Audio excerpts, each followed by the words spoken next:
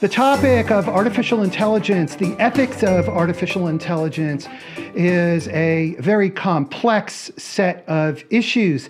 And it's a set of issues that is going to become of great, great importance during the upcoming year. I'm Michael Krigsman. I'm an industry analyst, and welcome to episode number 318 of CXO Talk. We have two extraordinary guests. Before I introduce them, please, right this second, I need you to subscribe on YouTube. I'll ask each of our guests to introduce themselves, and let's start with Dr. Erik Rasmussen. Erik, how are you? And this is your first time on CXO Talk, and welcome. This is my first time on CXO Talk, and I appreciate the invitation. Thank you very much. I'm a physician. Originally, I spent 25 years as a Navy officer, and my undergraduate medical degrees are from Stanford, where I did a fair amount of work with Summit, the Stanford University Multimedia Medical Information Technologies Group, which was an early expert system / AI understanding of what might be possible. And I've continued to work in technology. I did 9 years at DARPA.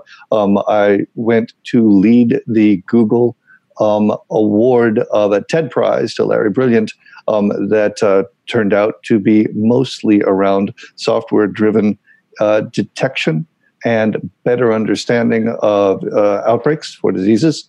And when I left that and became the chair of the board, I started doing a fair amount of work in humanitarian sciences around the world for various governments. And I'm on the faculty at Singularity University, where I have an opportunity to look at what's coming and how I can apply it in the work that I do around the world. Okay. That is some background, extraordinary. And our second guest is a good friend of CXO Talk and somebody who's been on the show a number of times, David Bray, who is the executive director of People-Centered Internet. Hey, David, how are you? And welcome back. Doing great, Michael, and thanks for having me again. And really glad to join Erik. I think we've actually, we interacted back in the early 2000s when he was doing the work that he was doing with DARPA and then later and additionally instead, and I was with the Centers for Disease Control. And since then, we've reconnected both with Singularity University, where he mentioned he's on faculty, I'm on faculty as well, and he's also on the board for the People-Centered Internet Coalition as well. Okay, fantastic. So let's start with, when we talk about AI ethics, what are we actually referring to, and why should we care? And I'll let either one of you jump in and take a stab at this one. I'll take that for the moment because I'm more an interested user than a specialist. And there's a real distinction there. There is a need for an understanding of how these capabilities are going to arise and how they will shape the world that we're entering, whether it is in education or autonomous vehicles or online presence or data harvesting. The number of things that might go wrong if we don't look at a commonsensical structure that can walk across cultural boundaries, across political boundaries. There are a number of things to think about in how we might want to implement the tools that are coming down the road very quickly. So it's worth discussion. And to amplify what Erik said, we humans have been using tools to either extend our abilities physically or cognitively for centuries, if not thousands of years. I mean, that's what we do. We are tool users. However, the very nature of the tool, it's how we choose how to use it that decides whether it's good versus bad and its impacts on communities and societies. And so when we're thinking about ethics associated with machine learning, with artificial intelligence, with giving either semi-autonomy or autonomy to machines, it's a question of both, can we trust that how the machine was designed lends itself to being more used as a force for good versus the alternative? And then two, if the machine is given semi-autonomy or eventually autonomy, can we trust that it will make choices consistent with the ethical values we have for different societies? And as Erik said, I mean, we've had more than 3,000 years of human philosophy. We still haven't been able to find a common thread across human cultures that everyone can agree upon. So can we find a way to do that in the next few years for AI that's going to be codified increasingly into systems around the world? And that, if I can pile on just for a moment, that's certainly true around concepts of fairness, concepts of trust. These are becoming fundamental to the way that we think about what's developing. It's fun, actually, to think about the fact that we might have an opportunity to revisit these 2,000-year-old questions in ways that set standards that might actually minimize bias. But right now, almost everything that we're doing has some implicit bias, and it's often very subtle. We need better understanding of how to spot it and what we want to do about it. I'd like to come back in a minute to this issue of bias, Eric, that you just raised. But David raised a point earlier. He said that in 3,000 years, we haven't overcome these ethical issues, but we need to do so in the next few years. That seems like a losing proposition to me. Well, I would actually say, in some respects, it's not until the crisis hits that eventually humanity figures out how to make it work. I mean, we are great under pressure usually, and it's the make or break moment. So maybe, and I think it was in what Eric just said, maybe now this gives us a chance to revisit it, and it's no longer just an academic exercise. This is now essential to the future of work, to the future of communities, to the futures of society, that we work to find them. And there have been some that have suggested, and actually I support this idea, that maybe at least at the very minimum, one should at least subscribe to, whether you believe it's Kant's categorical imperative, that whatever you do it in a way that you're okay with it being done universally by others. Other faiths have said it's, do unto others as you would have them do unto you. Maybe something like that can be a building block that says, what would be the things that we would be comfortable both having been done to us and us doing with machines, with AI, in a way that is universally done by everybody? It's interesting to recognize that Marshall McLuhan talked about the media being the message, and now we have a variety of media undreamt of previously, giving voice to the voiceless in many ways that has been hugely beneficial. But on the other hand, the algorithms that are driving AI are being written by humans, and the humans might be having a bad day. There might be something that is quite subtle that doesn't manifest itself until well into an adoption of that AI process. And those tools may get embedded in society in ways that are quite unconstructive. Eric, you brought up this issue of implicit bias. So I think this is a really important one. So let me ask you, what is implicit bias when it comes to AI and AI data sets, number one? And then let's move into the connection that David had raised earlier between all of this and the future of work. Sure. That's a complex thread, but let's tug on it for a little bit. We have very good studies that indicate that when there is a gender balance in participation in meetings, some things change. When there is not gender balance, or when there is a subjugation of a point of view, what comes out of the meeting has a bias toward that particular power structure. There's no surprise there.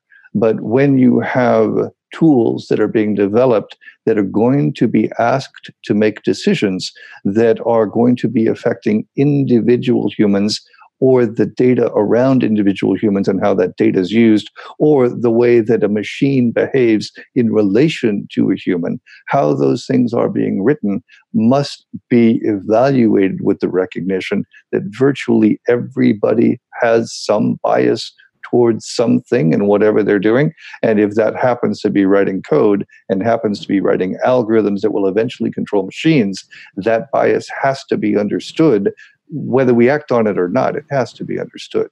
And to amplify what Eric is saying, let's assume for a moment that just somehow you had an algorithm that, and in fact, it may be possible to have an algorithm that itself is purely mathematical, but the data you choose to expose the algorithm to as the machine teaches itself, as it learns, that data, we have to recognize that we humans, again, our societies are right now imperfect.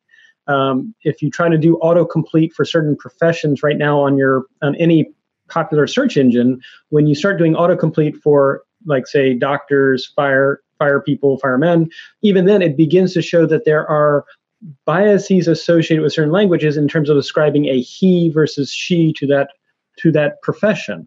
And so that data is then being fed to an algorithm. The algorithm itself is just mathematics, but what the algorithm starts to learn from is biased. You bake in that bias, unfortunately, and carry it into society. To make it even more real, we already know there are certain facial recognition algorithms that cannot recognize certain minority groups because, unfortunately, when the machine has been trained, they haven't been as represented when the machine was being trained, and so it can't recognize them, which is not right and is not fair. And it does seem that the argument about how that training takes place and what tools we use mathematically, whether we need to have a very, very large set of data in order to give the machine an understanding of what it's talking about, that may not be the only way. There are other methods, mathematically and computationally, that might allow a bit more common sense than is currently present with massive data sets looking for patterns. Are data sets the key to, I was going to say, towards the ethical use of AI, or are there other aspects to this as well, such as how we use the results of AI computations? Let's first tease out ethics and morality. So ethics is what society or a field or a profession view is the correct and good thing to do. For example, in a lot of places, and I'm sure Eric has a view, in a lot of places in the medical field, it is not right for a doctor to ethically support a patient's wish to die, even if they have end-stage cancer. That ethically is the case, but it may very well be that the physician may morally feel like, yes, if you have end-stage cancer, that might be the right thing. And so we separate morals, which is your own internal locus of what you think is right and wrong, versus ethics, which is what society thinks is right and wrong. I don't think that data sets by themselves will be our saving grace. I think that's putting faith in a false panacea. What we really need, though, is more groups, whether they be within organizations or they involve the stakeholders or customers in that organization or involved with that organization, to look at both the data that's coming in and how it's being used. Is it representative? Is it fair? And then two, are the conclusions the machine reaching, does that make sense? If it comes and says that certain groups should receive more favorable tax credits or more favorable interest rates, if it's splitting across racial lines or gender lines, we'd probably say that's not right. At least in the United States, we'd say that's not right. But that's something that the data set won't be able to decide. It's something that we humans ethically, when we say that's not right, we'll need to decide. The other thing, though, I think we need to think about is how do we come to a sense that just because the data may show a pattern, that might not be right. Let me put this in real context. I personally am against profiling, even if the data shows that maybe a certain group is more at risk of doing something or not, because in the United States, we believe in the idea that you should have due process and you should be considered innocent until proven guilty. And so just because the data may show there's a greater tendency, that doesn't mean we should ascribe that to the person until their behaviors have actually presented itself. To make that even more real, sometimes you may find patterns in the data only because you've been looking intensely in certain areas. Eric knows this from public health as well. It may be that simply just because you find flu or some prevalence of an infectious disease in some part of the United States doesn't mean it's not also in another part of the United States. It might just be you're not collecting it or you're not sensitive enough to pick it up over there. So we have to recognize that data itself can be flawed. The conclusions we can reach from that data set can be flawed. And even if it shows an accurate pattern, we as humans may not find it ethical to accept that as something we apply universally. I completely agree. And one of the things that we've noticed in epidemiology is the dog that did not bark in the night, right? When you don't have the information coming in from an area that you think you should have, that may well mean, and it's kind of trivial to note, but it well mean that they're really, really broken. I lead a disaster response team for the Roddenberry Foundation, and we wind up looking at where people need water in ways that are not conventional, because the reasons people need water are complicated after a disaster, and it may be challenging to use conventional data sets or conventional surveillance to spot what is actually obvious to the population affected and really difficult to pull out from elsewhere. I want to remind everybody that you are watching CXO Talk, and right now there is a tweet chat taking place using the hashtag CXO Talk, and you can ask our guests questions and we'll respond right now. So please join in. We have two amazing guests. Okay, now we could continue going on with this for a long time because these are very thorny issues. What does all of this AI ethics and data sets and all this stuff have to do with the future of work at all? Well, I think it gets to both the challenge that there's a massive amount of data being produced. Some say that by 2022, just 4 years from now, there will be more data on the planet than all human eyes see in the course of a year, or twice all the conversations we've ever had as a species. It's essentially 96 billion terabytes of data or more. So we know that the idea of right now where you go and you actually type in keywords to find what you're looking for will not scale just 4 years from now. And so the machines are going to have to be aware of what you're doing, the context in what you're doing, and may even have to nudge you and say, I see you're working on this particular type of problem. Would this data be useful? And either you use the data or you're not, you begin to teach the machine, and the machine learns how to help you deal with this massive amount of data that we're all drowning in. The challenge, though, is that means you're being watched at in the workplace. It's essentially, in some respects, some surveillance to some degree, which is already happening with some of the apps that are on people's phones that make things convenient for you, that make things easy to access. But the false conclusions that might be reached, it might reach the conclusion that Eric's more productive than I am based on a certain set of presentations, but is that a real conclusion, or is that something that's just spurious in the data? And how does it affect both our promotion through the ranks, our salary, and how we're valued? I think there's a lot of questions about, as machines are paired with humans, how do you make sure they're being done to amplify all human abilities and are not unfairly either advantaging a select group over another or disadvantaging a select group? Eric, what David just said strikes me as no different than, idealistic thinking that has occurred at any point in history. And so this whole topic, isn't it kind of irrelevant in a way? It's just like, okay, this is business as usual with the human condition, and why are we wasting our time with any of it? Oh, you are such a challenging man. No, it is not irrelevant. This is the kind of thing that we've wrestled with, and for the first time, we have some tools that might give us some objectivity in the kind of things that we have always wanted to know more about.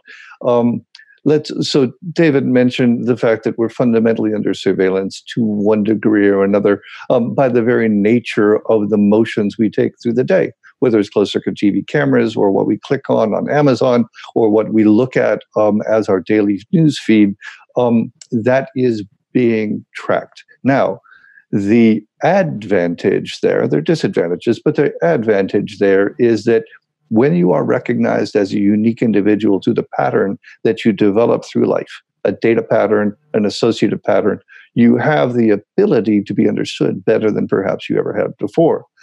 Is that worthwhile? Possibly in many cases. One of those cases, for example, might be education. If we had the ability to tailor educational understanding to the kind of thing that can be most beneficial to that particular student, that's really something that can help leap forward many of the, not to make the Chinese reference, not leave people behind that otherwise had not been recognized in how they develop their strengths best. That's being done in China, which is why I mentioned the leap forward. There are companies in China that are harvesting a lot of weak signals, weak features in how data is being analyzed for patterns. Strong features are obvious, right? These are the kind of things that every teacher would be looking for all the time. But there are weak features in associated pattern extraction that can lead to much better tailoring in education. The same thing is true in many other sectors. And then we can get into the future of work and why it's both a positive, a neutral, and possibly a negative as we look at what's developing in AI across multiple sectors. But I'll stop for a second. Okay, we have a few questions from Twitter, and I know I asked for questions and we'll take your questions, but actually, I want to ask my own questions here. I don't want to take questions from you guys, but because I'm a good host and not an evil host, Let's take some questions from Twitter. So a good one from Arsalan Khan, who says, who should be responsible for ethics and then profitability and economic growth when it comes to AI? I would say don't pin your hopes on any one person or group. We are the cavalry. And so if you feel like this is something you're interested in, you need to figure out your role in contributing and how you can interact with everyone. I'd make the slight pitch for the people-centered internet as one, but there's many other places too. I don't think we can say there's any one group or one sector that has responsibilities. And I think that's part of the frustration we see right now is people trying to figure out, one, what is the future of work? Is it a future of abundance? Is there going to be a massive series of job losses and displacements? There's all these different scenarios, and the reality is no one really knows for sure. But the best way, and of course, Eric coming from DARPA, and I subscribe very much to DARPA as well, the best way to create the future, the best way to guess as to what the future is going to be is to create it. I think it's going to require people that start thinking about how the last 2 to 3 decades, we focused on technologies that empowered individuals. What we really need to do for the next 5 years on to make this so that it's not just an academic conversation, Michael, that it is real, that it is translating idealism to action, are technologies that uplift individuals and communities, which we've not really done a lot of. In fact, if anything, technologies have sort of polarized communities. And when I think about the future of work, we talked about, one, how you can make sure that it's not disadvantaging any one group. The other question is, do you have a right to know if an organization is using what you're doing to train the machine with the end goal of displacing you? We know this has already happened in some cases with certain salespeople where their motions have been trained to the machine. Did they have the right to know? Does the organization have a responsibility that if you are going to be displaced from that job, that then they help you retrain for another job? What's the social contract? These are all questions that will only be addressed if we start having the conversations now. And yes, they may sound idealistic. However, we are the cavalry. No one else is coming. And so for Arsalan and other people on social media, start having the conversations and seeing what you can do to help contribute positively to this. I really like that. And to keep the illusions going, allusions. As Henry V said to Kate, we are the makers of fashion, right? We are right now in a period of time where we can shape how this is going to go. I like the reference to a social contract. Rousseau had some strong thoughts about what an obligation a state has to its citizenry and what the citizenry has to the state. There's a place called the Institute for State Effectiveness in DC, originally formed by Ashraf Ghani and Claire Lockhart, where they listed out 10, in a book called Fixing Failed States. They listed out 10 obligations of a state to its citizens. And they kind of apologize that there's not 9 or 11. It looks like they just kind of were lazy and rounded up. But there's 10. One of those, for example, is the state has a monopoly on violence. You can't have militias. You can't have people beating each other up for no reason. The state must have a monopoly on violence. How is that implemented in the face of AI? How is that implemented in the workplace? What constitutes violence when somebody has control over the things that you see every day? Right? The feeds that are tailored to what you like, the things that cause the clicks that get the advertising dollars, those may not be the healthiest things for you. And we don't have, in the great conversation, we don't have any reasoned debate or any enlightened compromise over somebody, for example, like Alex Jones. Right? These are not level playing fields. And this is, I think, directly relevant to the future of work and how citizens respond or employees respond to their workplace. We have another question from Twitter. What an amazing conversation that's going on. You can join in and ask your questions using the hashtag CXOTalk. And we have another question for Dr. Eric Rasmussen. How can AI techniques affect disaster response or the delivery of disaster services, and what are the ethical concerns associated with that? Great question, and one that we kind of wrestle with now on a monthly basis. There are entities at the UN, within the donor agencies, within the bilateral agencies that look at how response teams are constructed. We try to do that by estimating the damage likely to have been done to a population by a given event, a flood, a cyclone, an earthquake, a volcano. That takes a lot of before the event data, understanding the vulnerabilities and the risk mitigation strategies that might be available to a population at risk. That's a big field. There are a lot of people studying that. That's becoming a data-rich field. And so the algorithms that are being drawn around that pre-understanding of vulnerability are getting stronger and stronger and stronger.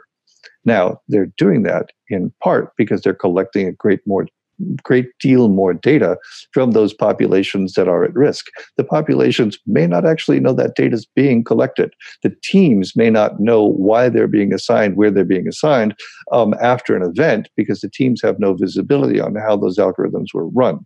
This is a complicated set of questions. The actual logistics of delivery of aid after an event, that's also another strong AI direction that people are looking at quite carefully, because it turns out it's very effective when you can look at a lot of information where you've never had that capability before. You now have the ability to make some decisions that might be considerably more robust than anything you've been able to do before, which is more efficient use of donor dollars, less team fatigue, more effective political positioning for the population you're helping, less social unrest as a result of the long-term consequences of the event, and so forth. David, what are the, can we say, practical implications of all of this for companies, for employers, for workers, for policymakers? Maybe just take another very complex set of issues, but maybe just take a stab at unfolding that onion for us. Sure. And I'm glad you raised the question of practical, because I think it's one of these things where we need to have the conversations that go deep, and then we have to also say we also recognize that the journey of 1,000 miles begins with a single step. So what is a single step or two that organizations can do? And so I want to recommend, if you can visualize a 2x2 table, and at the top left-hand corner of that table, what you're basically putting out is, what do you perceive are your obligations in the context of using any new technology? In this case, it's AI and machine learning. What do you perceive as your obligations? And just put them in simple bullets. Ideally, it's no more than half a page. Then to the right of that, still on the top, put forward what are the things that you either consider to be blind spots, known unknowns, potential biases, as Eric recommended, things that you recognize you don't necessarily know or you can't know right now, but you may have concerns that maybe you can't see everything and have complete visibility about the situation when you're rolling out that technology. So now you've spelled out both your obligations and you are now aware of potential blind spots. Now you want to think about your responsibilities. So right below the obligations, spell out those things you're now going to do in response to those obligations. What are proactive steps? And then underneath the blind spots and the biases, spell out the safeguards, spell out the things that you're going to do. For example, maybe you're rolling out a new technology that's going to help people when they walk on the street and they run across a colleague that they haven't seen in 3 years. The AI will tip and cue you and say, this is Bob. Bob has a wife named Jane. They have 2 kids. You know him from this connection of this company, and the last time you saw him was 6 months ago. And it tips and cues you, and that's very helpful. But recognize that that same technology that could help you do that could also unfortunately be used for either terrorist or criminal activities in terms of who to target. In fact, if that sounds hypothetical, unfortunately, social media, GPS, and web searches were used in the Mumbai terrorist attacks to figure out how to plan them and how to execute people. So it's not a hypothetical exercise, but I raise that because practically what you've spelled out in a very simple form are, what do you perceive that are your obligations? What are you aware that you don't know? What are then your responses to those obligations? And what are your safeguards? And your safeguards might be having a group that can be early warning if your technology or AI is being used in ways you didn't plan for. It could be inside the company, could be a combination of people in the company and the outside. Something like that would be a very practical way to at least be a learning organization as you roll out a new technology. Eric, your thoughts on these practical applications, and I really did like the kind of ethical framework for action that David just laid out. I like it too. It's one of the reasons we're friends. it's good to recognize that over the past long centuries, we've wrestled with these things. These have been topics that have been shaping how we choose to work with each other and become a society where you can trust the behavior of the other person next to you, that everyone is kind of adherent to the rule of law, that there is the ability to optimize your life in the way that you see fit with significant freedom of action. A lot of that has changed over the years. There's much less violence than there used to be, despite headlines, and there's good evidence for that, and most of us have read at least some part of Pinker's book. It is clear that an ethical framework is already something we consider very important in the way that we go about our lives and the way that we shape our institutions. How we incorporate that ethical framework, how we understand what AI ought to be able to do for us and the constraints around those decisions is something that is worth attention right now in a very practical way. But what about Facebook? Where does Facebook fit into all of this? I love you guys because you're such idealistic thinkers. But as David said, the tool can be used for good, for evil. And the definition of good or evil is all in perception. Because I think Mark Zuckerberg, he feels that he's doing a great thing for society, and he's certainly doing a great thing for Facebook. Well, so I, without going specifically to that one company, because I don't want to necessarily pick on any one company, I would say never at least remove the ability for individuals and organizations to learn from experiences. We talk about how we want to have the culture of doing experiments and gaining insights from those experiments and pivoting, because there is no textbook for where we're going. Maybe there's enough pressure now for an organization to be a learning organization and incorporate some of these things. And then the other thing is actually, I once heard an adage, and I try to incorporate to this day, which is never ascribe to malevolence that which can be explained by ignorance. And it may just be, these were things that were not thought of that are now presenting themselves. Maybe the response has been flat-footed, but give the people a chance to redeem themselves, the organization a chance to redeem themselves. And if they don't, then hold them accountable. But if we remove the ability for anyone to be learning, don't be surprised if no one sticks their neck out and says, look, this is hard, but I'm going to try and be idealistic and tackle it. I completely agree with that. I have been a CEO for both for-profit and nonprofit organizations for about 10 years.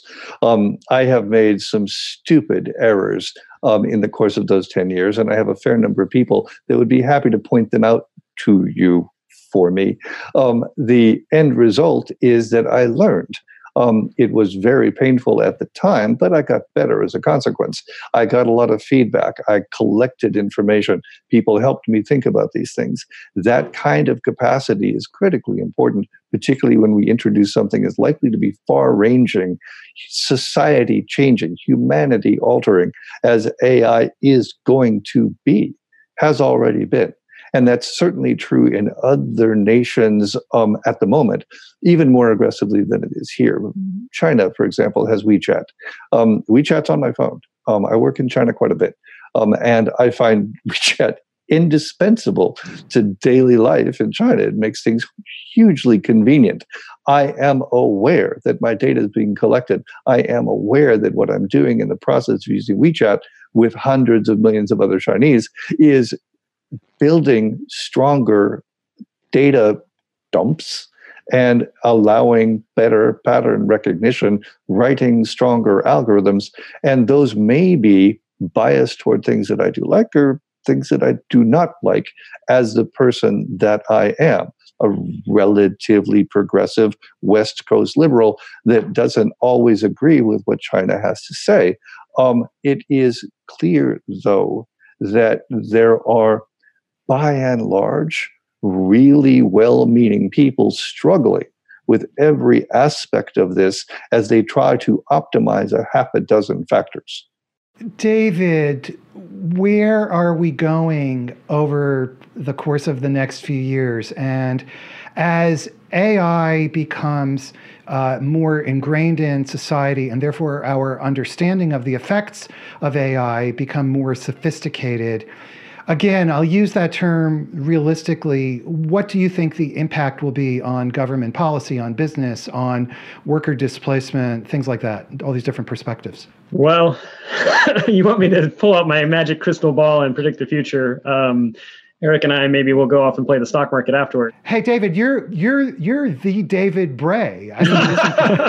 I'm just doing a caveat that if I could see the future clearly, I'd probably be in a different profession. But that said, I think where things are going is we're going to be learning a lot in a very intense period of time. And as Eric mentioned, some of those lessons are going to be painful. Some of these things are going to be learning only by doing and saying, oh, that didn't work, let's go this direction, or that wasn't right, let me try this. The question is, one, do we have enough patience for that? And then two, are enough people assuming that we can aim for the ideal? And maybe we don't get to the ideal perfectly, but if we just give up and say, look, it is what it's going to be, then I think we relinquish ourselves to a future that is going to be tyranny by AI, in which we no longer have the machines benefiting us, but we are serving the machines. And Eric mentioned there is a example in which in a certain country that is already being done to a degree where what people are doing is optimizing not just their lives, but optimizing the society. It may have some biases in it. It may be things that right now people are okay with because it makes their lives good enough that even if they've lost some locus of choice and freedom, they're okay with that. I have to admit, like Eric, my own bias coming from the United States, and that is a bias. I believe that we should still have the ability to make choices and have freedoms as to how we live our lives within the construct of we are in a larger community, a larger society. I have not seen AI examples of where AI can be done to amplify human choice and autonomy in societies. And if we don't start doing experiments like that now, I think we run the risk that, yes, the future is going to be favoring more autocracies, less individual choices, the illusion of freedom, but in fact, the machine is really making a lot of the choices, and possibly subjugations of certain groups if we don't stand up and say that's not right, that is not the vision in which we hold dear to the human spirit is important, human rights are important, and in this digital future going forward, we need to not only preserve human rights, but actually amplify them for everybody. I completely agree again. And we have some interesting documents that have been tried over the years to help shape that discussion. Coming up on December 10th, there's going to be an event in San Jose at the Fairmont where we are going to look at our digital future. And one of the reasons we're doing it then is because it's the 70th anniversary of the UN Declaration of Human Rights. And that declaration was built 1946, 1947, during a period of time when most of Europe and much of Asia was in ashes. There was still smoking ruins all over Germany. There were still human ashes in the ovens at Treblinka. They had already looked carefully at the consequences of unconstrained government, and as a consequence of those lack of constraints or those biases or those misleading statements or that propaganda, there were choices made that are unthinkable, I hope, in the modern world, but didn't seem unthinkable at the time, and that's an important object lesson.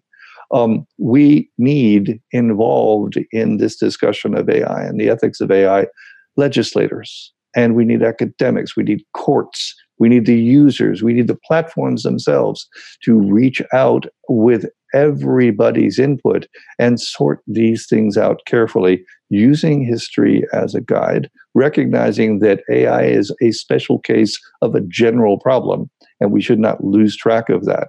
We have been wrestling with these issues for a long time. We should simply apply the good thinking we've had before to the special case we have here. I want to just mention that Eric Anderson on Twitter, in response to the point about there should be a social contract that controls everyday interactions with AI systems, he says, and that's why IBM has published a book or a statement called Everyday Ethics for Artificial Intelligence, which you can, and he gives a link. So you can go on Twitter, #CXOTalk, and you can find that if you're interested in. So as we come to a close, I'd like to ask each of you to provide advice. And there are so many different stakeholder groups that I'll just leave it to each of you to decide which stakeholder groups you would like to offer suggestions or advice to. And here's your opportunity to write the future as you see it for these folks. Who wants to start? David, how about let's start with you? All right. Well, first, if I could just real quick give a amplification and foot stomp to what Eric just said. I mean, he was, when he gave his bio at the beginning, he didn't mention that he mentioned he was with the Navy, but he didn't mention that he's been in Iraq. I myself, I've been in Afghanistan, though as a civilian on Secretary of Defense travel orders. We may sound idealistic, but we've also seen conflict, and we've seen what happens when humans reach disagreements and the dark side of humanity, to be honest, which is why efforts are done, which say, basically prepare for war and hope for peace. We hope that what we're going in this new era is an era in which we have the ideals, but we recognize that humans are humans, and there may be things along the way that we want to try and avoid. And obviously, World War II, we don't want to see another future World War or anything like that in which people are treated badly and subjugated, etc. I share that, though, because who I want to speak to are two groups. First, to everybody that's looking for someone else to solve this, that's learned helplessness. No one else is going to solve it. I mean, we have to step up and do it ourselves. If all you thought you did was you got angry at an issue or you got upset or fearful at an issue, all you did was release emotion. Nothing happened. So all of us can step up and do something, even if it's at a small level, talking about this with others, raising awareness within communities, or standing up and saying, we believe in the sanctity of the human spirit, of human rights in this digital era, and we want it preserved. The other group I want to talk to, though, are those individuals with the resources to help shape that future, whether they be CEOs, whether they possibly be grants, although I personally don't see the public sector as being much of a funding in this effort as it is the private sector now. But those CEOs that are willing to take the leap of faith and invest in community efforts, in solutions that uplift people, and yes, you're accountable to your stakeholders and you have to make a profit for them. But if you can think beyond just your own profits for your organization and think about communities, you can help shape and empower those people that are willing to step out and say, we want a better future. And together, again, we can all be that cavalry going forward. Okay, and Eric, looks like very quickly you're going to have the last word here. All right, I'll try to be very quick. I want to speak to three. Number one is the State Department. The State Department has as its implementation requirement the need to affect U.S. foreign policy around the world. If they can do that in concert with the Department of Defense using AI for those pro-social actions that calm people down, that give them the things that they need, that reduce the level of social unrest, that reduce resource shortfalls, we're likely to find that we can have a calmer world than we might otherwise. I am working with the Pentagon on some aspects of AI that are looking at the pro-social opportunities that are out there, and I think that ought to be emphasized. Also pro-social. I'm a physician. I'm a clinical doctor. I'm a professor of medicine at UW. I was chairman of a department of medicine. I've done a lot of medicine over the years. As David mentioned, I had 3 tours in Bosnia. I did 2 tours in Afghanistan. I spent 9 months in Iraq. Out of that, I saw a lot of misery. If there is the possibility that something can help me do better for my patients, then I think that we as physicians ought to jump on that the way we always have. We really have looked carefully at how we can gain advantages from inventions and creativity and done better for people. We don't have diphtheria much anymore. We don't have tetanus much anymore. We don't have polio much anymore. Vaccines really do work.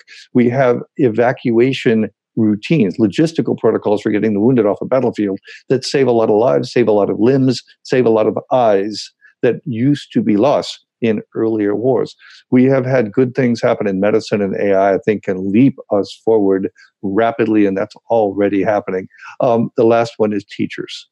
I mentioned education earlier in the hour. I want to re-emphasize the fact that individualized education is a real thing. It's happening in other countries. It's proving extremely beneficial, and we will do better as a society with a better educated citizenry. I'll stop there. All right. Wow. This has certainly been a very, very packed and fast-moving discussion. I sure wish that we had more time today.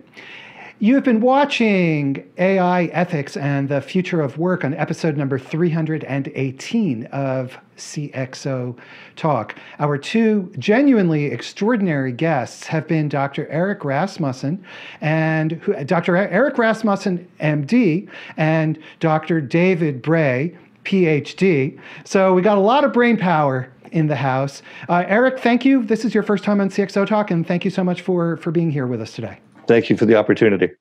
And David, you've been here before, and thank you for coming back and sharing your wisdom and experience with us. Thank you, Michael, and really enjoyed the insights you shared, Erik.